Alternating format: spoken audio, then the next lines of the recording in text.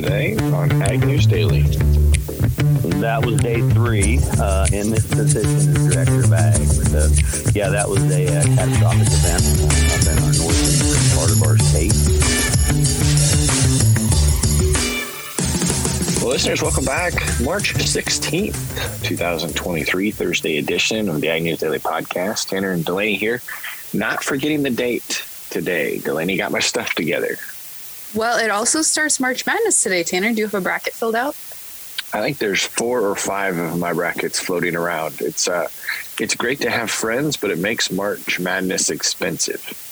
Oh, see, you're putting money on it. I don't usually do that. We just do it for bragging rights. Oh, well, that's not nearly as much fun. It's a lot harder to get invested just for bragging rights. I suppose that's probably true. Yes, but let's get right to things today. Going to start right off with ethanol updates. Ethanol output rose to a 3-week high, and inventories are almost the highest they've been in the last calendar year. Production for the biofuel increased to an average of just over 1 million barrels per day for the week ending March 10th. Ethanol stockpiles jumped to 26.394 million barrels, up from 25.32 the week before. That's not a lot of great news. It's good to see the production side, Delaney, but we also need to see demand go up. Weather-wise, winter storm warnings are still issued for parts of Nebraska and Wisconsin. There are weather advisories, though, that are focused on South Dakota, northwestern Iowa, and the southern parts of Minnesota. An additional 3 inches of snow may fall on top of areas where snow fell yesterday in Nebraska, and we're still seeing a potential for 50-mile-per-hour winds. It looks like if you are in snowmobile country, the lake effect snow may take place late Friday into Saturday in northern Wisconsin, with nearly a foot of snow in their forecast. What do you search when you're in the market to buy farm equipment? For 45 years, Fastline Marketing Group has served the farming community with quality farm equipment listings for tractors, combines, hay and forage equipment, lawn and garden equipment, and more. Check out Fastline.com for availability on all your favorite makes and models of equipment. And if you're an equipment dealer, put Fastline's industry-leading social media following and marketing expertise to work for you. Fastline Marketing Group is the farmer resource and marketing partner of choice in the agriculture industry.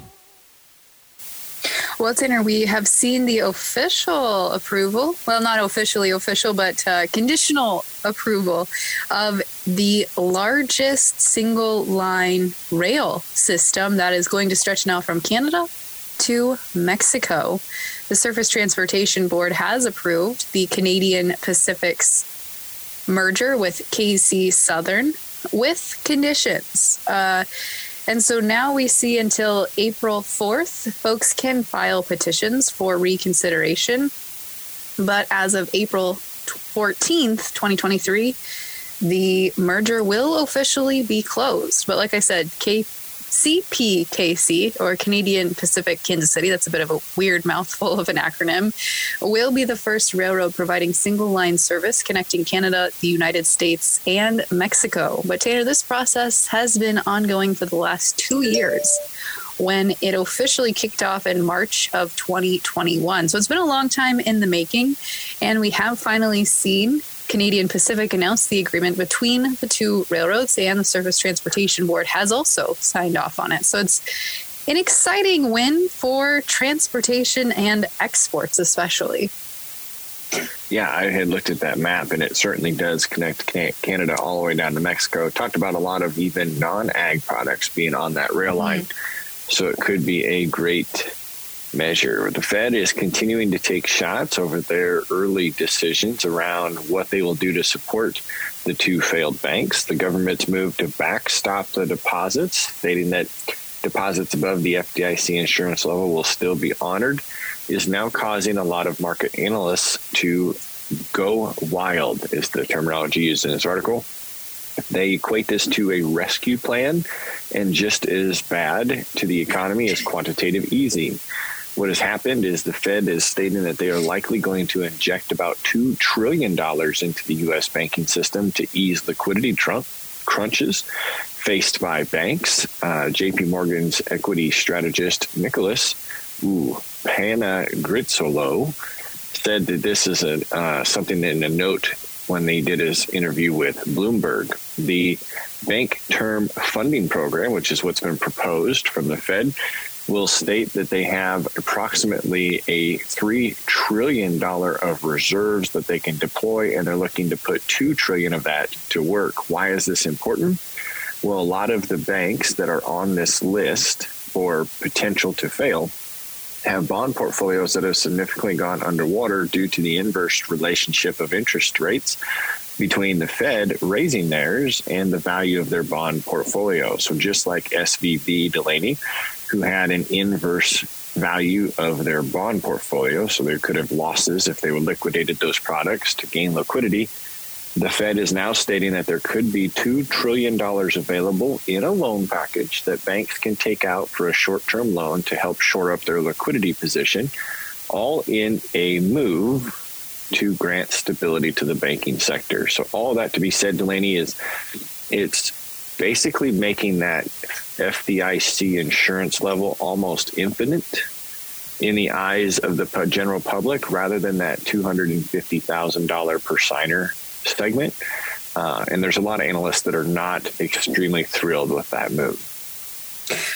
Yeah, and I've got a couple of quick hits here to add on to that story, maybe more on the inflation side, as we're continuing to watch whether or not the Fed raises interest rates at their next meeting. But we have now seen, of course, we're sitting at about 4.5% interest, which is the highest in 15 years. I didn't realize this, Tanner, but we've spent most of the 2000s below 5% and most of the past 35 years below 35 years below 5%. So if we do see a 0.5% basis increase, that would push us to the highest level we've seen really here in 35 years. But Argentina has been an interesting case example of the ultimate example of inflation. Their inflation mark year over year, Tanner, do you want to guess what it hit this week? Year over year, I guess I would say 10 or 12%. Oh, no, it hit 100% this week. Whoa. Yes, they are dealing with the worst inflation I think their country has ever seen, and they're starting to hoard U.S. dollars in place of that because the U.S. currency continues to hold value while Argentina's is obviously quickly losing value. So I'm guessing we're going to see some continued political unrest there. Meanwhile, the U.S. dollar this week, Tanner, hit its high again, hit a stride here after sliding to the lowest rate in, I think, about a month here. We finally saw the U.S. dollar posted a huge rally back to their 100-day moving average. So certainly a lot going on in the financial sector this week to keep an eye on. Yeah, it's been a busy week in the banking world, certainly something for all of us to continue to watch. There is mystery surrounding a proposal for a new 320,000 square foot beef production facility in eastern Kansas. Last week, the Olathe, Kansas City Council received a request for a $257 million industrial revenue bond and tax phase-in from a Delaware-based 1918 LLC. This is a subsidiary of an unidentified retailer with stores in a half a dozen states. If approved, the proposed project would result in the construction of a state-of-the-art, high-volume, case-ready beef production facility that would employ nearly 700 workers and have an expected payroll of little over $23.5 million. This is not a slaughter plant, and it's early on in the process. The Grant Thornton LLP, accounting firm that pledged this, stated they're not at liberty to divulge the name of their client right now, but if the city council agrees to move forward later on in the process, that will be revealed. They're looking to place this facility on a 60-acre site just southwest of Olathe. The plant would be operated by a subsidiary. The plant would not slaughter, like I stated, but process and pack subprimal cuts of beef into retail-ready cuts and products. The animals would be raised and slaughtered in other states and trucked to this facility. So that's quite an interesting one here.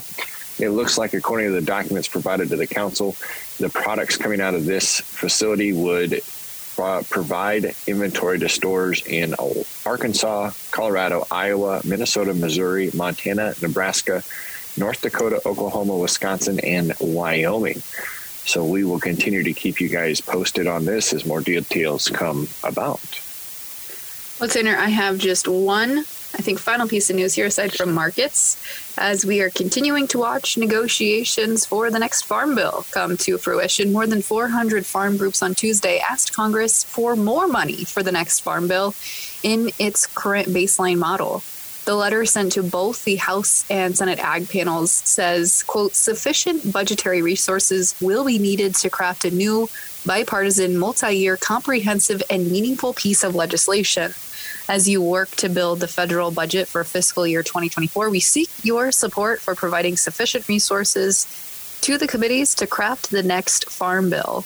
The letter was largely distributed by the American Soybean Association, although, as I mentioned, there are 400 other farm groups signed on as that as well. And their number one concern, Tanner, the relationship with China. They said that's the number one market for U.S. farm products, and that could add to a lot of volatility here as we're watching geopolitical events unfold.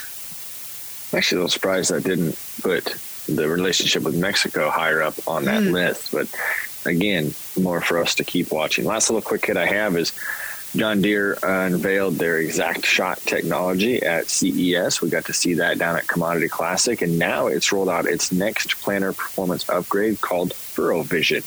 This is a camera and laser package mounted to look down into the furrow to record images of the seed and the residue during the planter pass. Furrow Vision Performance is a performance upgrade kit that includes 3D cameras and the wiring. They say here that you're going to want to mount these onto sections of your planter, not each row, to monitor what is happening on your seed bed and below the surface as you plant your seed.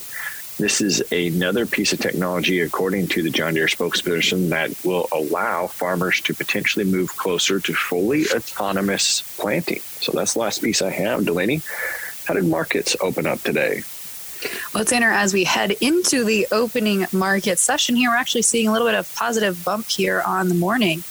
Maycorn up 3 pennies at $6.29. Deese new crop corn will open a half a cent lower at $5.56 3/4. In the soybean pits, new crop soybeans will open a penny lower at $13.23 3/4.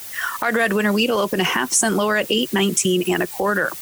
Livestock markets yesterday, if we take a look at where those closed and where they'll open today, were lower. April live cattle down $1.50 will open at $161.55. April feeders will open at $193.25, and April lean hogs will open this morning at $83.75. Tanner, without further ado, let's get over to today's conversation.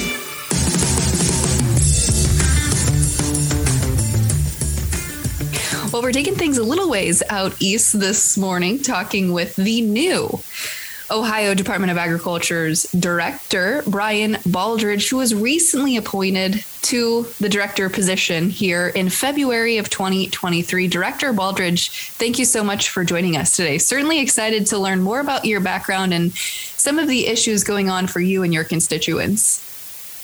Well, actually, thank you so much. And actually, it's great to be with you this morning and talk ag. Absolutely, because as I understand it, you have deep roots in agriculture. Tell us more about life growing up on a farm and how you found yourself in this position.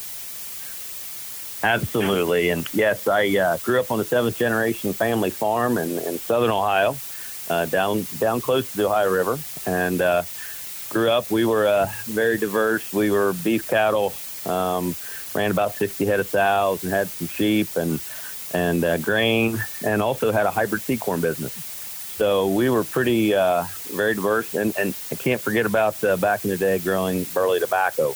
So grew up through our family operation, and like I said, it's 7th generation.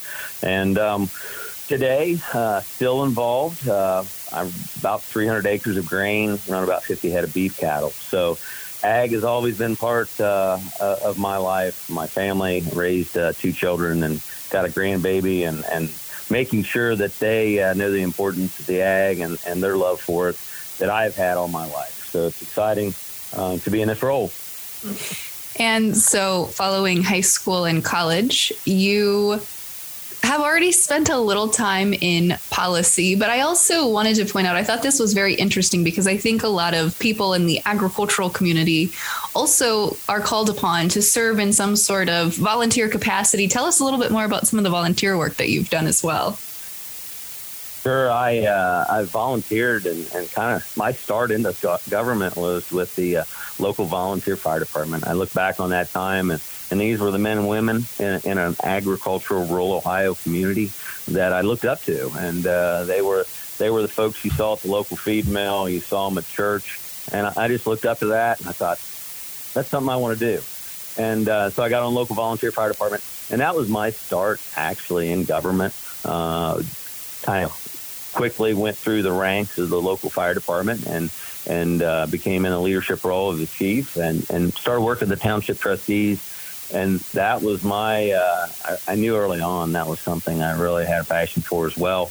And stepped down from the role in that volunteer setting and then ran for township trustee. Did that a couple terms, got involved with our state association, our Ohio Township Association. And then after that, did 4 terms as county commissioner. And again, was engaged with the State County Commissioners Association. And that was probably my lead in just because I was kind of around our capital city dealing with policy and local government. But that was the lead in for the opportunity to run for the State House. And so we were 2 terms recently serving in the Ohio legislature.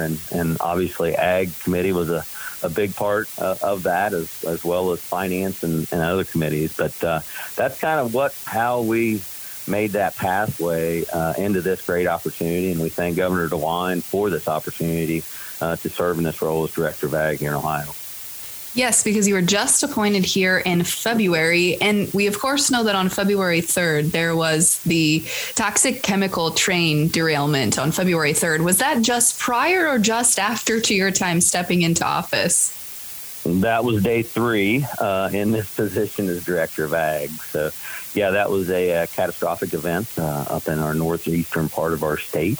And, from the ag community, my background as a first responder initially internally within our department, we kind of, I said, hey, it's time to huddle around and let's think about the dairies that are affected, our meat processors, or anything that touches ag that could be affected. So internally, we started talking about this very early within the Department of Ag and making sure that we were connecting and staying on top of things. And then recently, we have transitioned with the leadership of the governor into making sure the questions are answered for our ag community and making sure that we continue to have a safe food supply and strong markets in our ag community.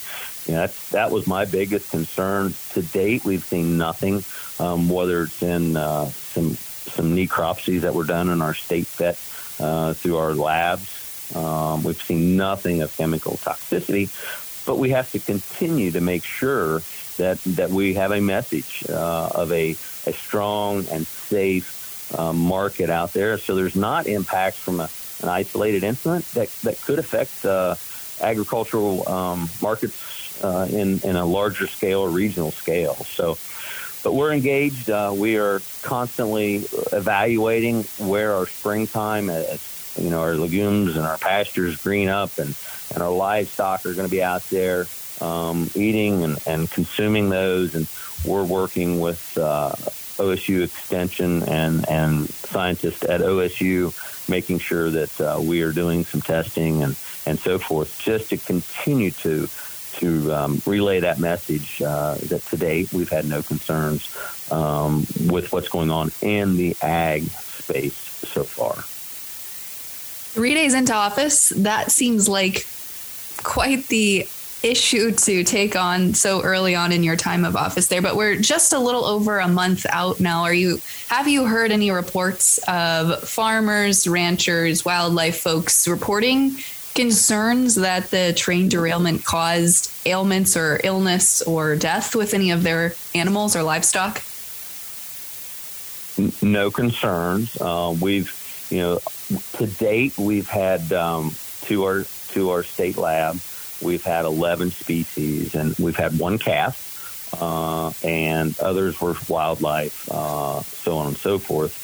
But today, nothing has led us to any concerns from that standpoint as far as any toxicities from chemicals or anything like that.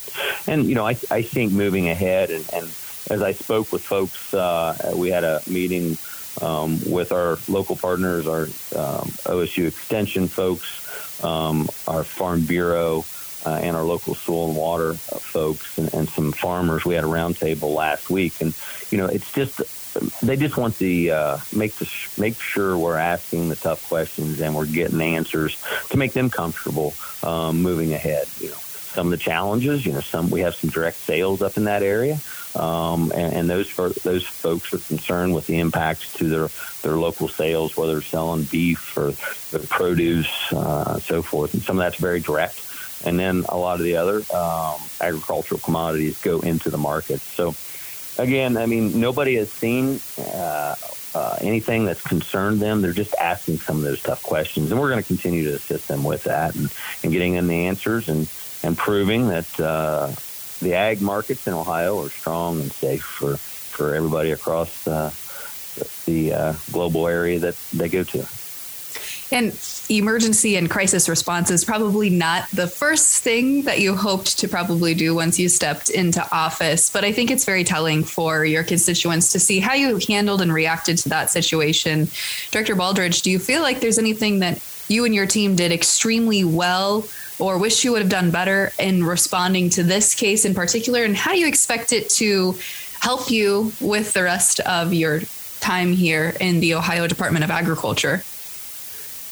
Well, as we talked earlier, the background in the fire service as far as that trauma triage and kind of evaluating an emergency situation did not hurt me any as we went down this path. And I think the key piece was it was exciting to me to realize the caliber of folks here at the Department of Ag. 3 days on the job and we've got about 450 employees out here, and it was just exciting for me to say, okay, folks, we've got to huddle up and talk about this and make sure we're preparing for the worst and hoping for the best. And the team was just top notch. So, and I'm sure we'll evaluate things. I'm a huge person that will critique things later and say, boy, if we would have, done a little bit more here, or done a little bit more there, you can always improve on any situation that comes along. But, we're going to continue to stay in contact with our ag community, continue to give them the answers the best we can. So we'll be moving ahead in this situation. So hopefully once we're kind of out of the woods here, what are some other big issues that you hope to tackle during your time in the Ohio Department of Agriculture? Sure. And one of the top priorities, and it's been a top priority of Governor DeWine, is our water quality. I remember traveling with my kids when they were young out through the western part of our great country here and realizing that we could take for granted how much water we have here in Ohio and other states. That's a different conversation. And one thing we have to make sure we've had some algae blooms in our Great Lake, Lake Erie, and we as the ag community, along with society as a whole, are making sure that we have a quality level of quality of our water, and it's safe for the next generations to come. So it's a program called H2 Ohio. It's been an initiative of Governor DeWine from the get-go, at the beginning of his administration.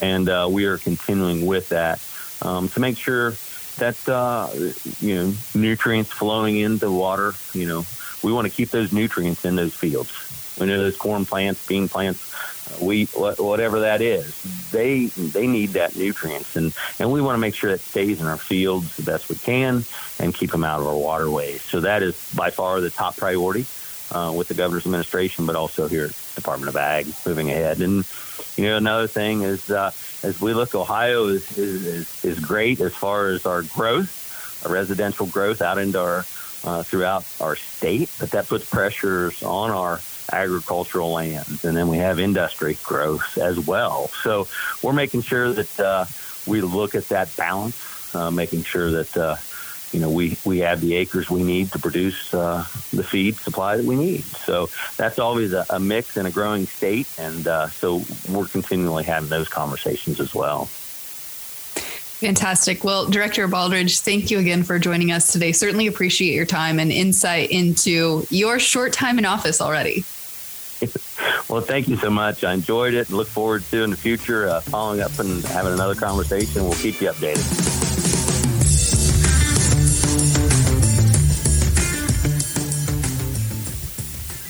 Well, there you go, Delaney, another good one. One more day in the week. We'll get to a fun Friday conversation tomorrow. Again, also including the latest headlines. We're back here in Iowa. Hopefully we don't drown out this afternoon with the rain chances we have, but we'll be ready tomorrow. We certainly will, Tanner. We'll see everyone tomorrow. With that, should we let the people go? Let's let them go.